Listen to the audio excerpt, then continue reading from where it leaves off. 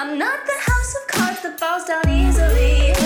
I'm strong enough to handle what you throw at me. Welcome to Mental Health News Radio. I'm your host, Kristin Sunanta Walker. Just what are we going to discuss? The intimacy that is mental health. Let's continue to make it as comfortable as discussing brain health or heart health. This show has been on the air for several years, and we have amazing co-hosts. And then we created a network of podcasters on mentalhealthnewsradionetwork.com, a place where every possible facet of mental well-being can be talked about openly. My show, after several hundred interviews, the format is this: intimate, deep, funny, touching, sometimes uncomfortable, but always vulnerable conversations with interesting people. The goal is to have you, our listening family, many of you who have become my good friends, feel as though you are listening in on private conversations. Thank you for tuning in and becoming part of this amazing journey with me, and now with our network of podcasters. Just knowing this podcast might be helping any of you realize you are not alone on this journey called being a human being makes doing this podcast worth every second. After all we promised we'd be cordial. Hello, everyone, and welcome to another Empowered Empaths. Today, we are going to talk about vulnerability and authenticity. This is Melanie Vann. I'm on with Kristin Walker, and Kristin has some very exciting news to share today. Kristin, do tell. Well, we hope it's exciting for Exactly. you guys that listen. We don't want to take away from the podcast because we love the auditory piece of it. To me, it's such for me as a host, I don't like it's a completely different thing to do a podcast than it is to do like a video for YouTube, because many times when I'm doing an interview, I close my eyes for almost the whole interview so that I'm just totally and completely focused, not distracted. And I'm literally in this bubble of, just auditory sensations. And I really like that. And I've noticed when some of the podcasters, including me, have done a podcast that they also do as a webcast, you, the listener, are missing out on some things because they're giving each other, clues vision wise, they're flicking their hand or they're shaking their head or whatever. You don't hear that they're doing that. And so they skip the language part. It gets easy to do that. You can skip the need to tell what you're doing so that you guys know what's happening, because now vision is involved and you can have you can shortcut explaining something. And so I really like this medium for that. Plus it feels so private. Nobody knows that you're listening to it. They don't have to know. I don't know, there's something very intimate about it.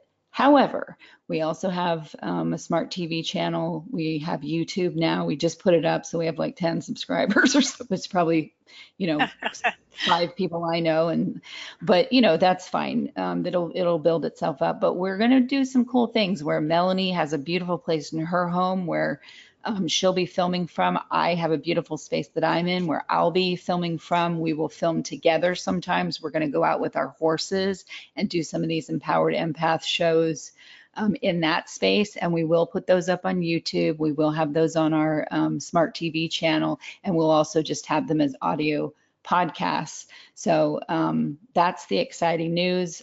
Neither of us really enjoys being on camera, but we're going to do it anyway because the point is to get the message out. And I like launching it with our Empowered Empath show because that's the most downloaded. So that's the news. I hope that wasn't too long-winded. I'm trying to not do that this week. No. I mean, honestly, I think it's just a natural evolution of where we both are as empowered empaths. Right. Like you said, neither one of us is really comfortable with, taking a selfie. I don't know that I ever really have. I just post pics that someone else has taken of me, right? And because I'm horrible at doing it and just don't like doing it. And then also, weird. Doesn't it it feel is weird? weird. It is weird, and it's nothing against people that do. It's all good. I think it's just not the era that we grew up in, so it just feels strange for us to do something like that. But you know, the video piece is, I feel like it's linked to what we're talking about today, and that's vulnerability and authenticity. And I think as we have learned more about ourselves through doing these podcasts and all of the work that we do in our own time through counseling and other avenues that we take part in to empower ourselves, that it just feels natural that we want to share more of ourselves to our listeners and kind of help our listeners understand exactly what it takes tangibly to become empowered empath. And part of that for me, and it wouldn't be this for everyone, but part of that for me is creating spaces within my home that feel safe and are pretty, because I like pretty things. You know, I'm a Libra, so I just like pretty things. And it creates a safe and peaceful environment. And I think sometimes people just don't know how to do that. They don't understand self-care because so often empaths put other people first. So I think that we'll just be able to reach more people with the videos. It's part of Mental Health News Radio Network staying relevant in the field because so many people are doing these videos now, and I think we're just kind of ready to stick our necks out there, even though it makes us uncomfortable, and share more of who we are. So Agreed. And I will say this, I love pretty things too, but I have some issues with it because it was forced upon me and all that. And I was very much tomboy, which you were too, Melanie. But I don't, like my place is very monochromatic. It's a lot of like hard edges and clean lines, and it just, the coloring it's perfect for me. It's very IKEA architectural digest sort of stuff. I don't know, whatever. I'm not a designer. I'm probably speaking nonsense. But anyway, it's perfect for me. And but I love pretty pink frilly things. I wouldn't have them in my home because that just isn't my style, but I love them. So I live part of my pretty girly frilliness through Melanie. And I have no problem with that. I like to even just go in your closet and be like, oh my God, look at these, look at all this pink and these shoes. And I even have put them on sometimes and like walked around and be like, I'd be dead in 5 minutes if I walked in these suckers.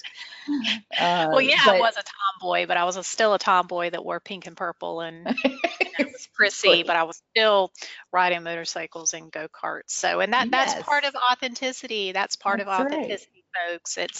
It's learning how to appreciate who you really are, what your real likes are. And I think so many times, especially when you get into a relationship with a narcissist, they kind of take control of who you are, and you start doing things to please them, or you just get so far away from who you really are, because you just kind of fade away in the background that you eventually forget the things that you really like. Because a lot of times I think a narcissist will kind of pick at the things that make you you, because that's where part of your strength is.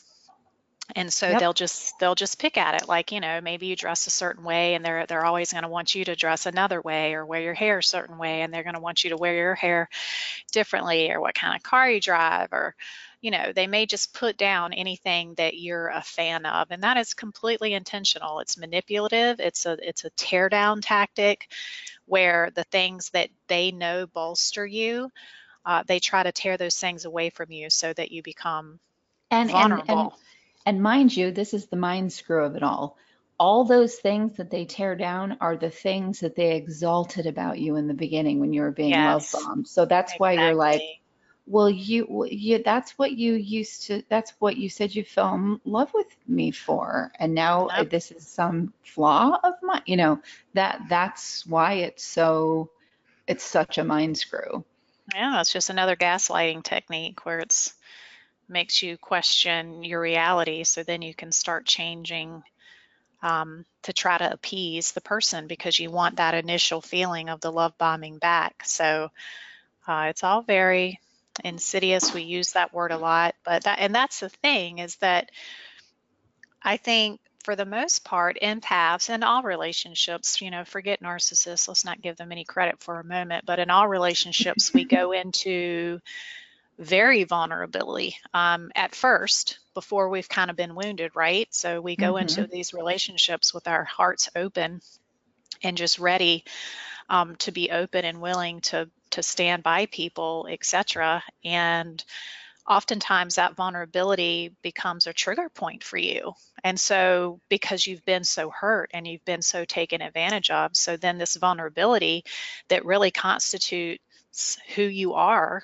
and is part of your authenticity becomes something that is triggering to you because it's led to, being hurt and betrayed. So I think that's why it's so hard for an empath to maintain their vulnerability and not sometimes come off as cold or cynical or things like that, because it's when your heart is that open, and if you do remain true to yourself, then that vulnerability piece is just hard. So I think that's where, like we talked about managing your emotions, that last series we did, Kristin, that's where that managing your emotions part comes into play, because in order to maintain your vulnerability, you're going to have to learn how to manage your emotions so that you can continue to be who you really are and not shut down, the very strength that makes you who you are. I mean, there's really nothing worse than being an empath and then betraying that empathy because you've been hurt. And it's a natural response. It's what naturally any human would do when they've been hurt. But for an empath, it's death, really, because you're not being who you're made to be. And so it's just like asking someone that isn't an empath, which there are wonderful people out there that aren't empaths. It's just like asking them to be an empath, and that would make them very weak because that's just not where they are. Right. We talk about being an empath, and by no means do we ever want our audience to think that people that don't consider themselves empaths are less than. That's not it at all. No, I value, we oh don't my even gosh, I say, value those people in my we don't life even say because empaths are better than others. No, God, no, no. that's not what I'm Everybody saying. is everybody. Yeah. Right. I mean, like I said, I value those people in my life because it gets me out of the dark thinking sometimes that an empath can have, right? And so I really value those people that just are more practical and aren't run so much by their Emotional emotions. temperature. Yeah. Exactly. And so that actually brings up a point that I believe I read an article about. There we go again, Melanie reading articles, right? I love it. But I think a lot of times some people may kind of roll their eyes at the word empath. Yeah. And then I think sometimes it's equated with like a mental illness or something. Oh, they're just borderline, or they're depressed or anxious, or they're crazy, or don't know how to manage their emotions, or they're quote too sensitive, which equates to something negative. And that's the whole reason why we call this show Empowered Empaths, because I think sometimes those that are empaths may have more issues with depression and anxiety because of how sensitive we are and how we experience the world. We see the world differently. That's the bottom line.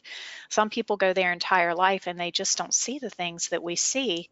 And that's And part we of, feel right, the world differently. exactly. We feel it differently. Our emotions are stronger and different. And so I think that can lead to a seemingly some type of, disorder of some sorts. And if it is, then so be it. Again, even more reason to learn how to manage your emotions, but it doesn't make being an empath, make you less than, or, it just means that you do have these sensitivities, and those are things that can take you into wonderful situations. I mean, I would dare say that a lot of the empaths of the world are, great warriors that have fought in wars because they had the intuition to know what was coming, or they had the Right. intuition to not go down this path, but go down this path where they could have the surprise attack on someone. It's just like a lead mare, Kristin. The lead mare is generally extremely hypersensitive. And Mhm. so that lead mare is what keeps her herd alive. That is Right. what keeps, and so the people that are empaths in life, we have these gifts, and if we just learn how to use them, it can really kind of help our world in general move forward. Whereas instead of holding us back, which I think it often does, because we just don't talk Yep. about these things. We don't talk about these things, and everyone just kind of wants to move forward, and sometimes feelings just aren't valued as much, and feelings are seen as weaknesses. And Yep. I think it's a really scary society where feelings and emotions are seen as weakness. It literally makes us who we are. And we've, Absolutely. got to stop doing that, which I think we are a little bit. And I think that's why that whole meditative piece is coming to be so popular. Yoga, meditation, stuff like that, I think is our way of honoring ourselves and our feelings. We're just not calling it that. What do you think, Kristin? Yeah, I agree. I agree. I think, I mean, the biggest thing, I'd say the biggest gotcha, the biggest need to do for an empath is you have to become a ninja about your self-care. And that is so opposite of how we behave, where it's always everybody else. And we've talked about, evacuating your own feelings and feeling everybody else's, and you've got no space for your own. That's not good either. But the actual physical act of consistent self-care, and I don't want to, that word, gets overused. So, okay, consistent act of doing really nice things for yourself that make you feel good, that fill you up emotionally, Yeah. that help your emotional currency, and not doing things that drain your emotional capital. It can be really small things. They can be that every day you have a ritual, that you light a candle, you say something nice, and you blow it out. I mean, it could be something simple like that.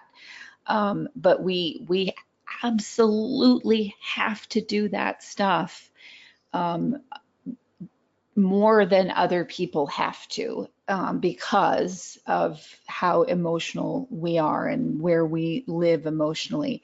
And for me, I've noticed, like, okay, social media, I get it. It's a wonderful thing. It can be used for amazing reasons.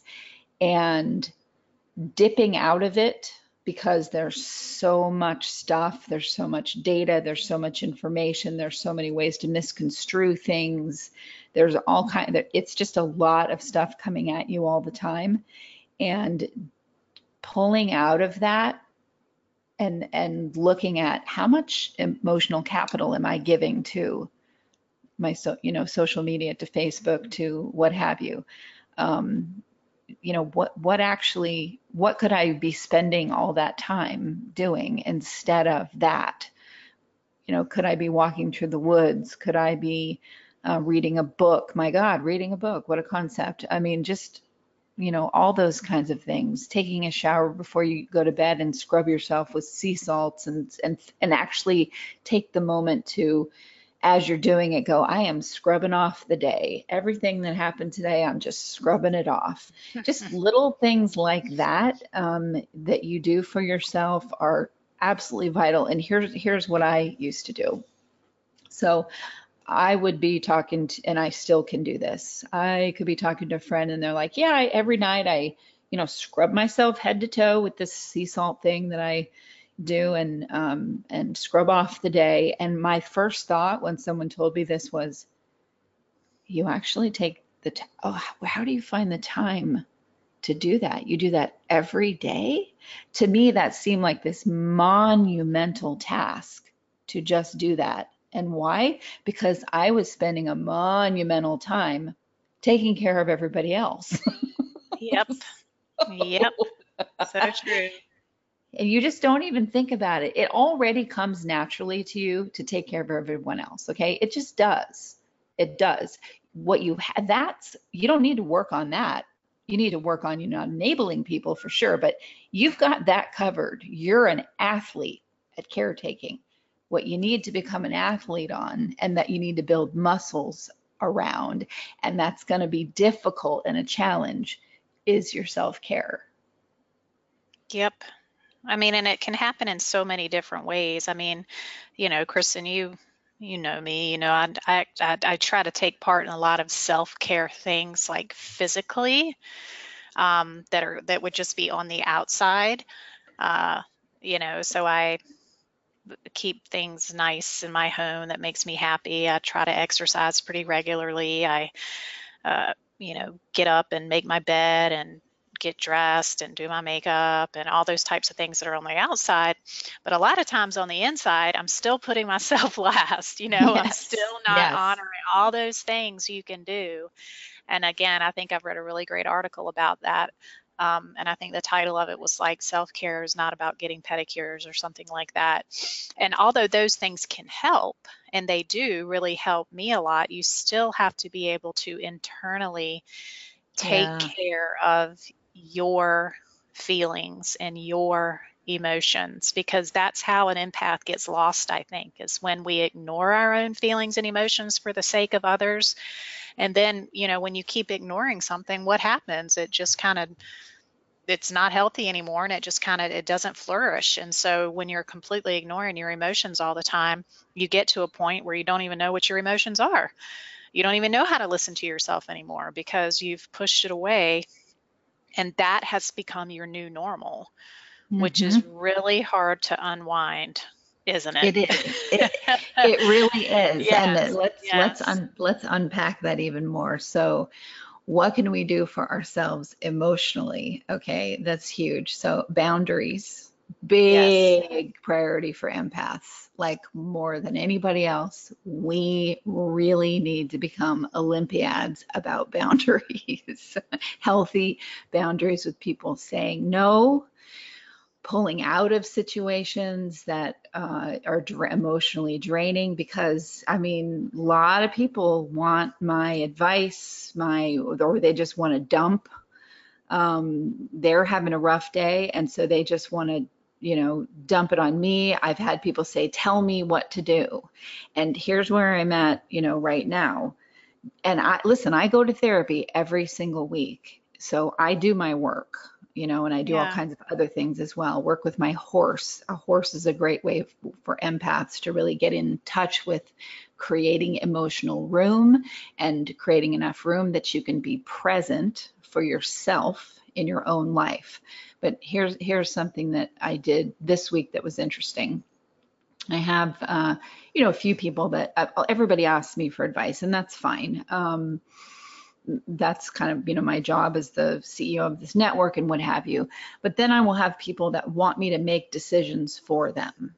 Yeah, that's a tough one. All the time. And I said to someone this week, I said, tell me what to do. And something I've learned is I've told people what to do in the past. And when they did it, it was a disaster with whoever they were dealing with because of the way they said and interpreted what I do. So it's not okay for me to tell someone what to do in a situation that they really need to handle themselves, because they're on their own journey. They can't take my advice and go use it and the exact words out of my mouth of how they would handle a situation, because the person that receives the information is going to react to the person that they're having an issue with, which is the person who came to me for advice, and they're going to suddenly be like, who in the hell this isn't you. It actually causes an issue.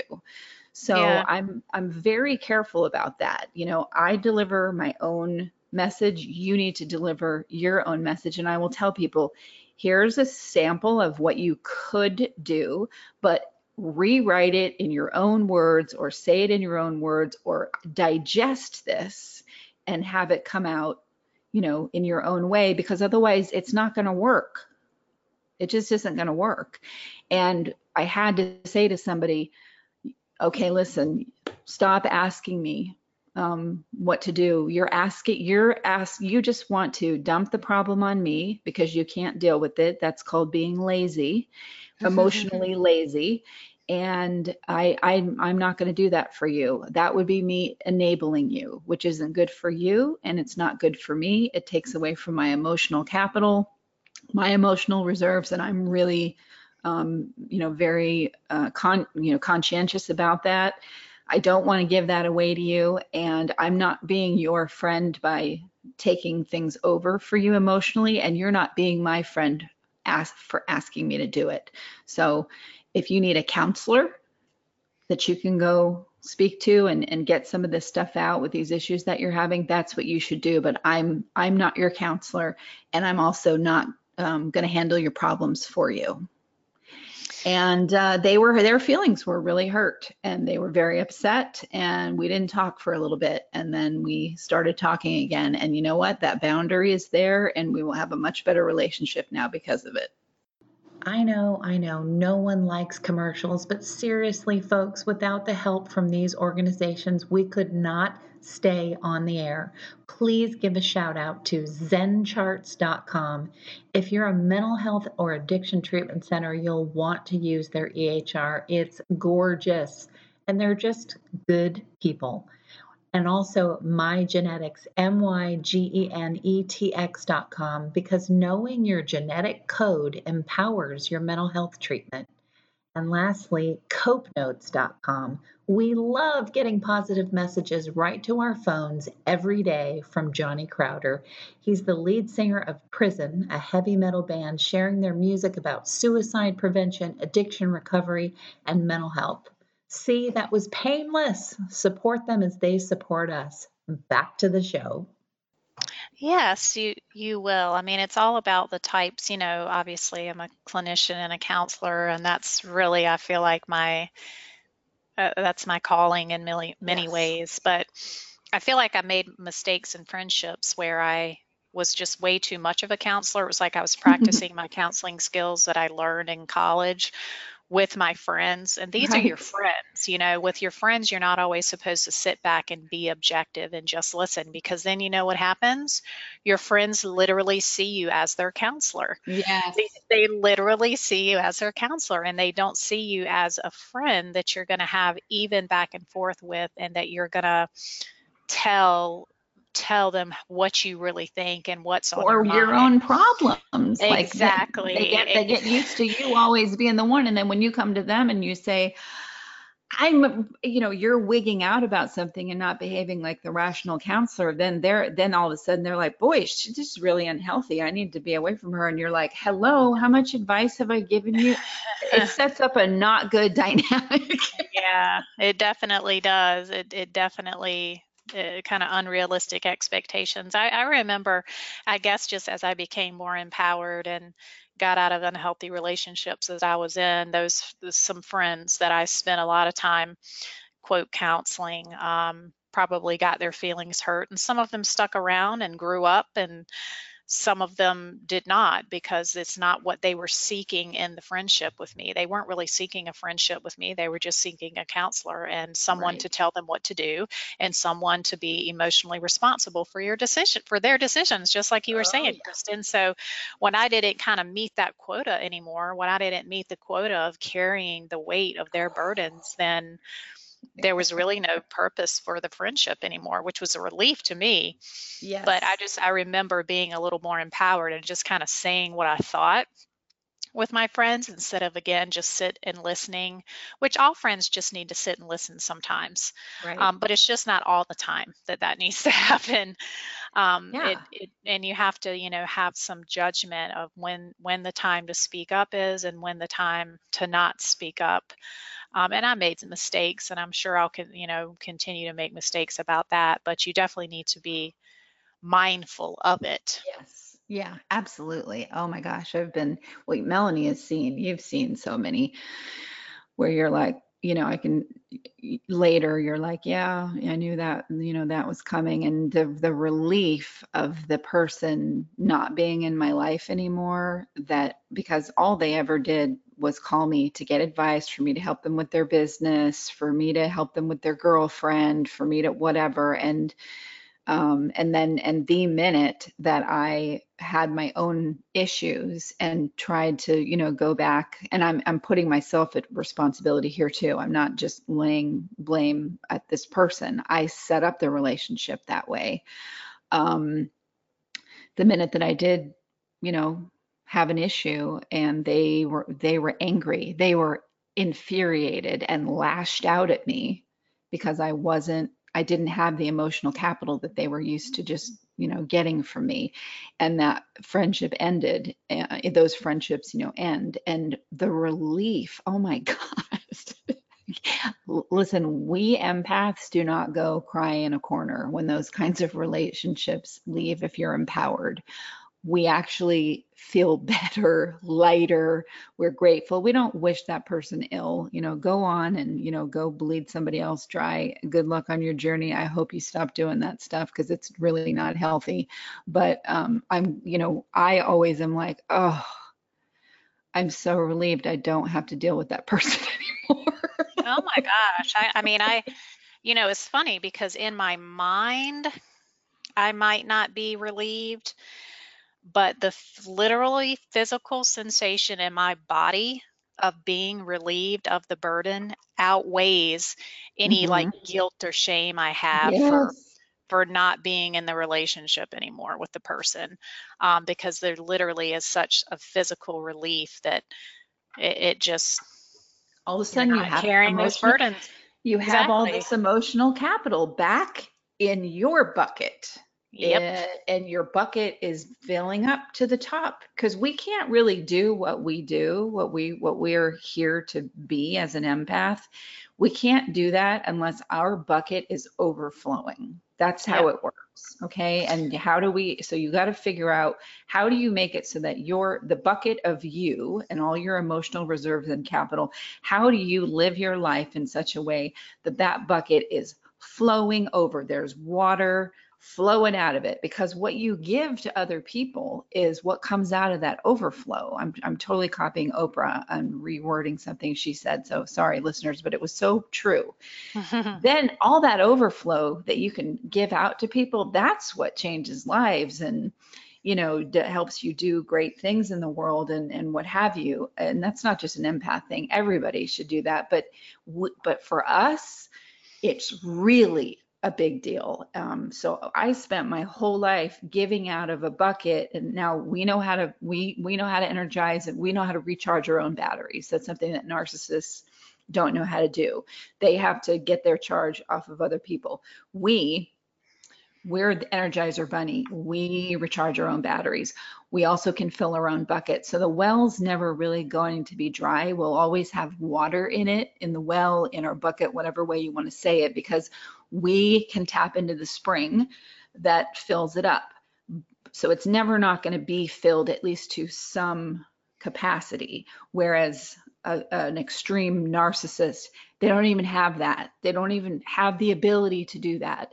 But for us, we can operate with just a teeny little bit of water, and we can do great things with that. But why should we?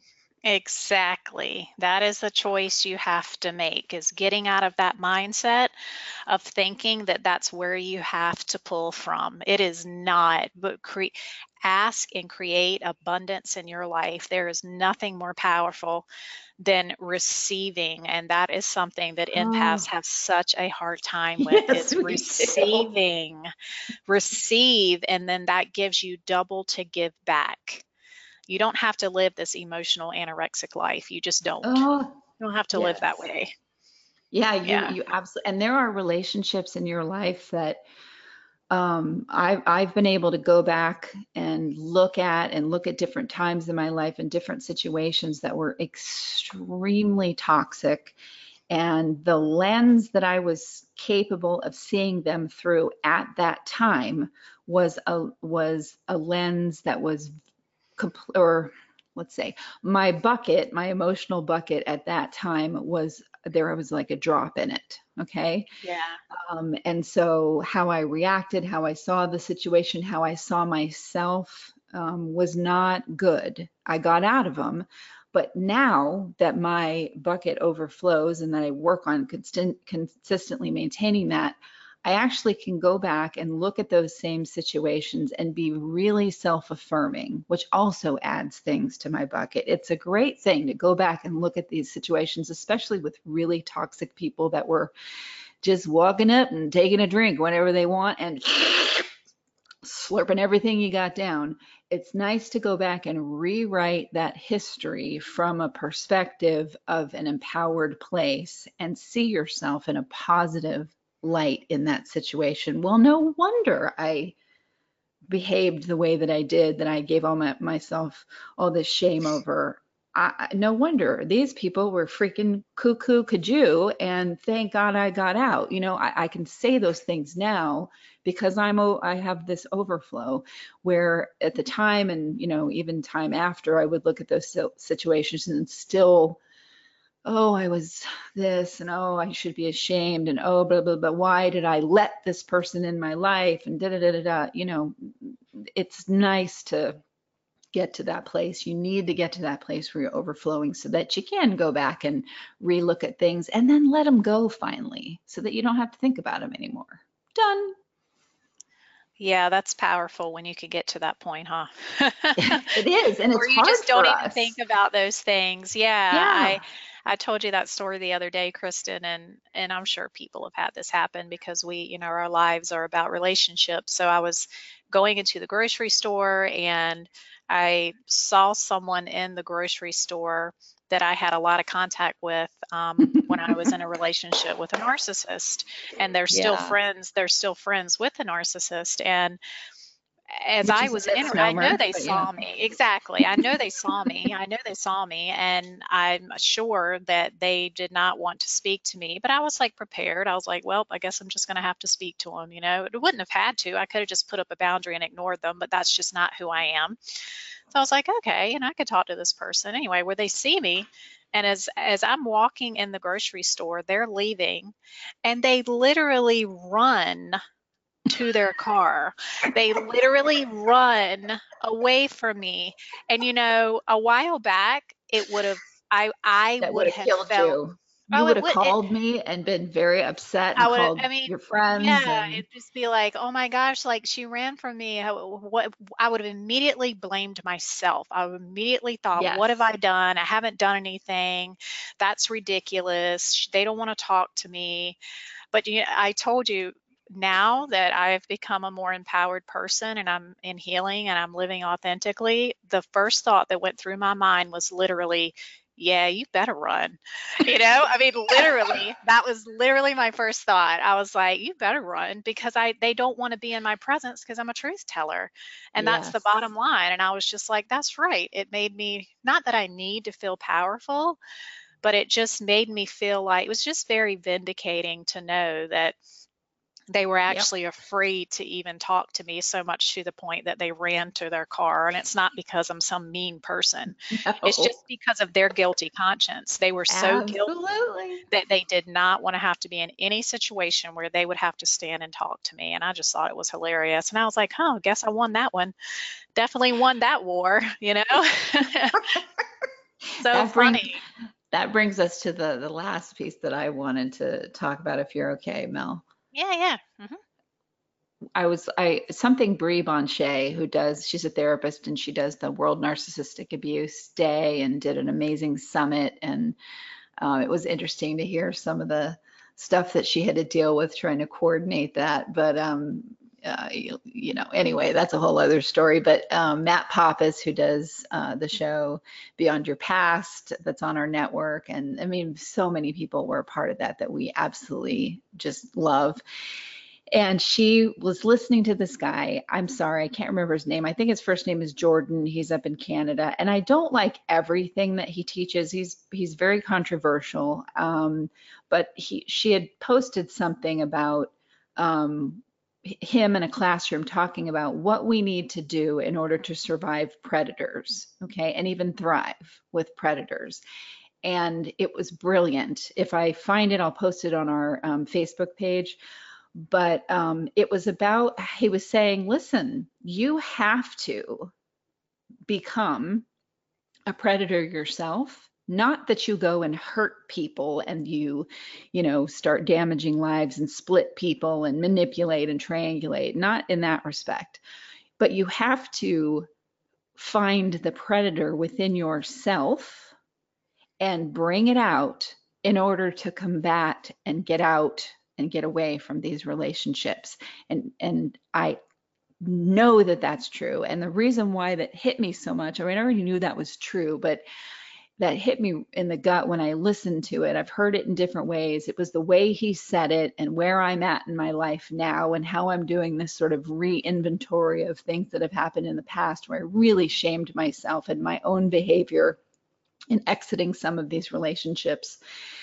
And I love that every time I exit one, there's almost no carnage now. It's very peaceful. I don't have a ton of them in my life, but let's face it, they live and breathe. We're going to bump into them. That's what happens. But I don't let them get their teeth in anymore, which is really good. Or if they do get their teeth in, it's like a tick. It's not like a vampire's, and then I'm easily, able to go, you're gone. But a lot of the stuff that I did to get out of the big ones, I'd say like, the big 4 or 5, especially the first one, I mean, they were shaming me, their flying monkeys were shaming me, and then I shamed me, some of my family shamed me for how I handled the situation. And now that I'm doing this inventory, I'm like, damn girl, you did good. That's called some warrior shit right there. Well, just like we were talking about earlier with battles, you have to level the playing field. That's the thing. It is not in your nature to behave like a narcissist behaves. But it dawned on me too when I was ending my relationship, and it was literally I realized I'm not even being fair to myself. I'm not even being fair to myself because I'm so stuck and, this moralistic behavior that I had, which was kind of narcissistic on my end too.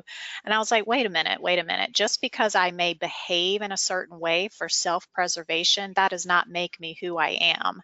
I chose to, and literally you have to even the playing field because they are depending on you always fighting from a deficit because that's what you do. You always fight. So they're depending on that. And when you start leveling the playing field, the deficit they created. Okay. Exactly. When you start playing from a different playing field, it literally rocks their world and it will release an energy and a movement will shift spiritually, I feel like, and you will be able to exit the relationship. But if you always stay in that deficit mentality, it's going to be so hard for you to get out because you're just not going to be strong enough. And they're so evil and callous and unbelievably hateful and hurtful that you'll never, if you don't put up some barriers, if you don't level the playing field, it's really going to be hard to get out. And then getting into repeat relationships with people like that, if you're constantly, because they literally can walk into a room and see who's working from a deficit. Who is it here that I can get whatever I want out of? That's literally what these people do. They look for people with wounds. It's like a cult leader. Exactly. Oh my God. And I walked around as empowered and I fight and and I had Michael with me and he fought too. And that was great. And then when I was on my own and I had to do it for myself, about 8,000 narcissists found their way into my life. Yeah. I spent 7 years figuring out how the hell, and for quite a few, for like 4 or 5 of them, well, I'd say like 4 of them. Yeah, probably like 4 of them. I took my behavior to a level of, I scared these people. And that is why they stopped harassing me. They paid me what they owe me, and they, these people have gone on to rip off thousands of people after me. Okay. And some of Yeah. those people have called me and been like, how is it that they still this to you and that they leave you alone? And I'm like, because I scared them with my behavior.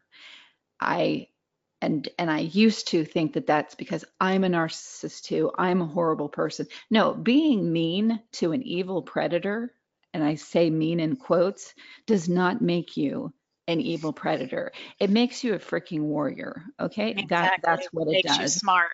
They It will makes turn around and tell you, look at how awful you are. Look at how you're behaving. And they've gaslighted you into it, of course. And yes, we have to take personal responsibility for our behavior. But I tell you right now, and I'm not, inviting one in to be worse and whatever. There are some I've let have the last word because I knew that that was the only way that they're going to get out of my life. Good. Have the last word. Your ego needs it. Bye-bye.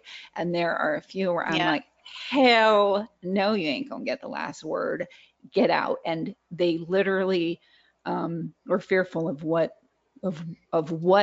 depth I could go to them was worse than anything that they could think of in that particular situation, and that was what was needed for them to leave me alone and get out of my life.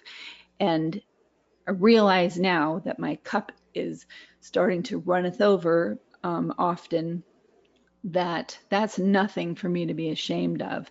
That's something for me to be very proud of. That's how much I care about myself. That's how much I cared about myself, even then, completely depleted with one drop of water in my bucket. Yeah. Well, I mean, life in itself is such a gift. So we really should value that gift and fight for our right to live in a healthy space and to be happy Yes. and work from this place of abundance. And and then also just speaking to the different behaviors that you were talking about, we have to remember that narcissism and personality disorders in general are on a spectrum. So Mm-hmm. every person is going to fall on a different place on the spectrum. And so it doesn't mean one way treating one personality disordered person is not going to be the same way that you treat the other. Right. You're going to have to use your own skills as an empath and your intuition Yes. to understand how to fight the battle, because every enemy is different. You don't go into battle fighting troops on horses the same way that you go in the battle fighting troops that are driving Humvees, and Right. you Good just don't do the point. same thing. So you have to understand and know your enemy, so that you can plan accordingly. So And there's nothing wrong with thinking that way, the way that they think, in order to strategize your exit and to get them to get out of your life. It doesn't make you, that's the thing that I found interesting there's a stage of narcissistic abuse recovery where you are like, the worst thing anybody could call you was a narcissist. And, yeah, I had a couple people that called me that, and I was like, oh, because you don't want to be that which you have found is evil, because it's been evil in your life because you've been treated by someone with a narcissistic personality disorder who literally was trying to destroy your soul. And so you don't want to be associated in any way with that thing called narcissism. And that's a stage. I get it. Everybody goes through that stage, but and some people live there forever, and that's the saddest part. That's the saddest part, when people stay there forever, because that's a stage you need to go through, think it, and then get the hell out of that stage. Graduate out of that. Not everybody you meet. I mean, I remember somebody coming on the show and telling me, I can be with someone 3 minutes and I can tell if they're a sociopath, and I'm like, you should not be treating people, and there's no clinical experience whatsoever, and you're out there giving advice to people in trauma recovery. That's horrible. yeah, that's too quick of an assessment. I mean, certainly we have our gut feelings, and we've probably all been around people that we had a really strong feeling around, but not every person. It's just not Personality No. disorders are very hard, especially narcissism. It is very rare that just a malignant narcissist comes in and sits down in your office, and after the first, hour and 30-minute intake session, they walk out and you're like, hands down, this person's a narcissist. No, no, no, no. Yeah. They come in and a pattern starts to establish, other relationships in their lives start to point to different things, and then you can really, decide whether that there's a personality disorder. Is it just narcissistic traits? Is it histrionic traits? What is this? You can't, as a clinician, you can't throw those things around lightly, but sometimes the proof is in the pudding. Sometimes it's just as blatant as it can be. If they're And overt, you can smell them walking exactly, you really up the can. stairs to your office. If they're covert, oh Yep, hell, even Robert Hare will say, there's "It sneaky take me ones. 6 months before I figured that one out," because Yep, they're good at what they do, sometimes and it they don't have the the what we see as a benefit and they see as a curse. They don't have the empathy, so they can spend all their time focused on manipulating, triangulating, playing chess with people's lives, where when they fling you off the chessboard, you're literally being thrown off a cliff to your doom in the ocean because they've destroyed you emotionally. I mean, it does take time to figure them out, and don't beat yourself up for having them come in your life. They will always, they always will. It's just a matter of, how are you going to warrior yourself to get disengaged and have it be a peaceful exit the next time. And they just, my goal now is I want them to, if they are going to take a bite, if they do get that close, they realize I taste like crap because I'm so empowered, and I like the woman running away from you in the in the grocery yes, store parking lot, yeah, because we just don't taste good. We're yep, just, that person's not going to be fun because I can't manipulate them. I can't, they're boring to me. They're not fun. I yep, can't play with them. That's the goal that's where I'm at now, is like, please see me as the most boring person ever and walk on by and sadly find somebody else. yep, exactly. Well, I think we have covered lots of Yes, lots of we have. material today, I like it when to you say the host. least.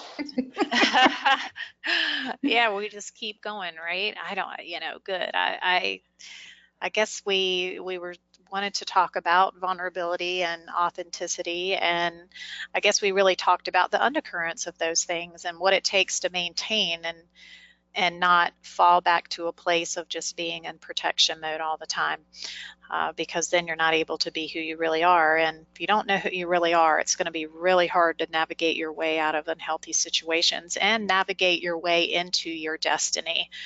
And so I feel like this is just one of the most important things in life. It's something that I really tried to do with my clients when I used to see clients as a clinician, was help them find their authentic selves, because that's where they can feel empowered. And if a person's empowered, then they can deal with most any stressor in life.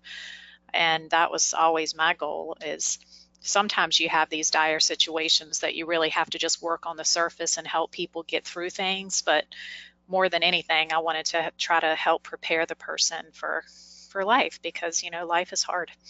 Things are Yes. stressful, life isn't fair, all those things. So, but then you have those really wonderful moments in life too that are so much more powerful than the negative that can come along. So Yeah. you still got to be prepared.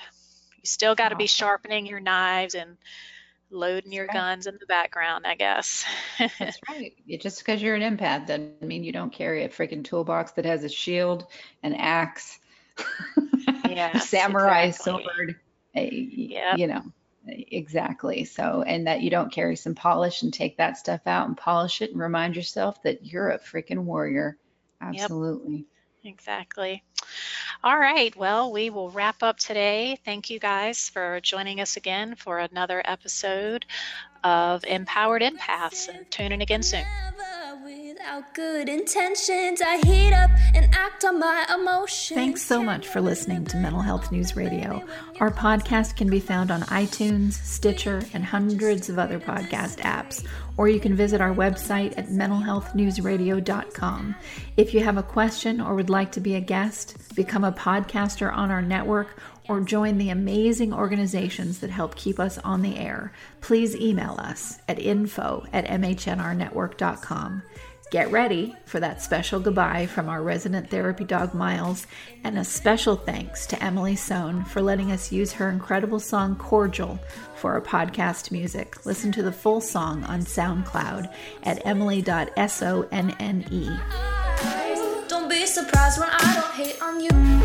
After all, we promised we'd be cordial. Sometimes in you I can fight it. Good boy.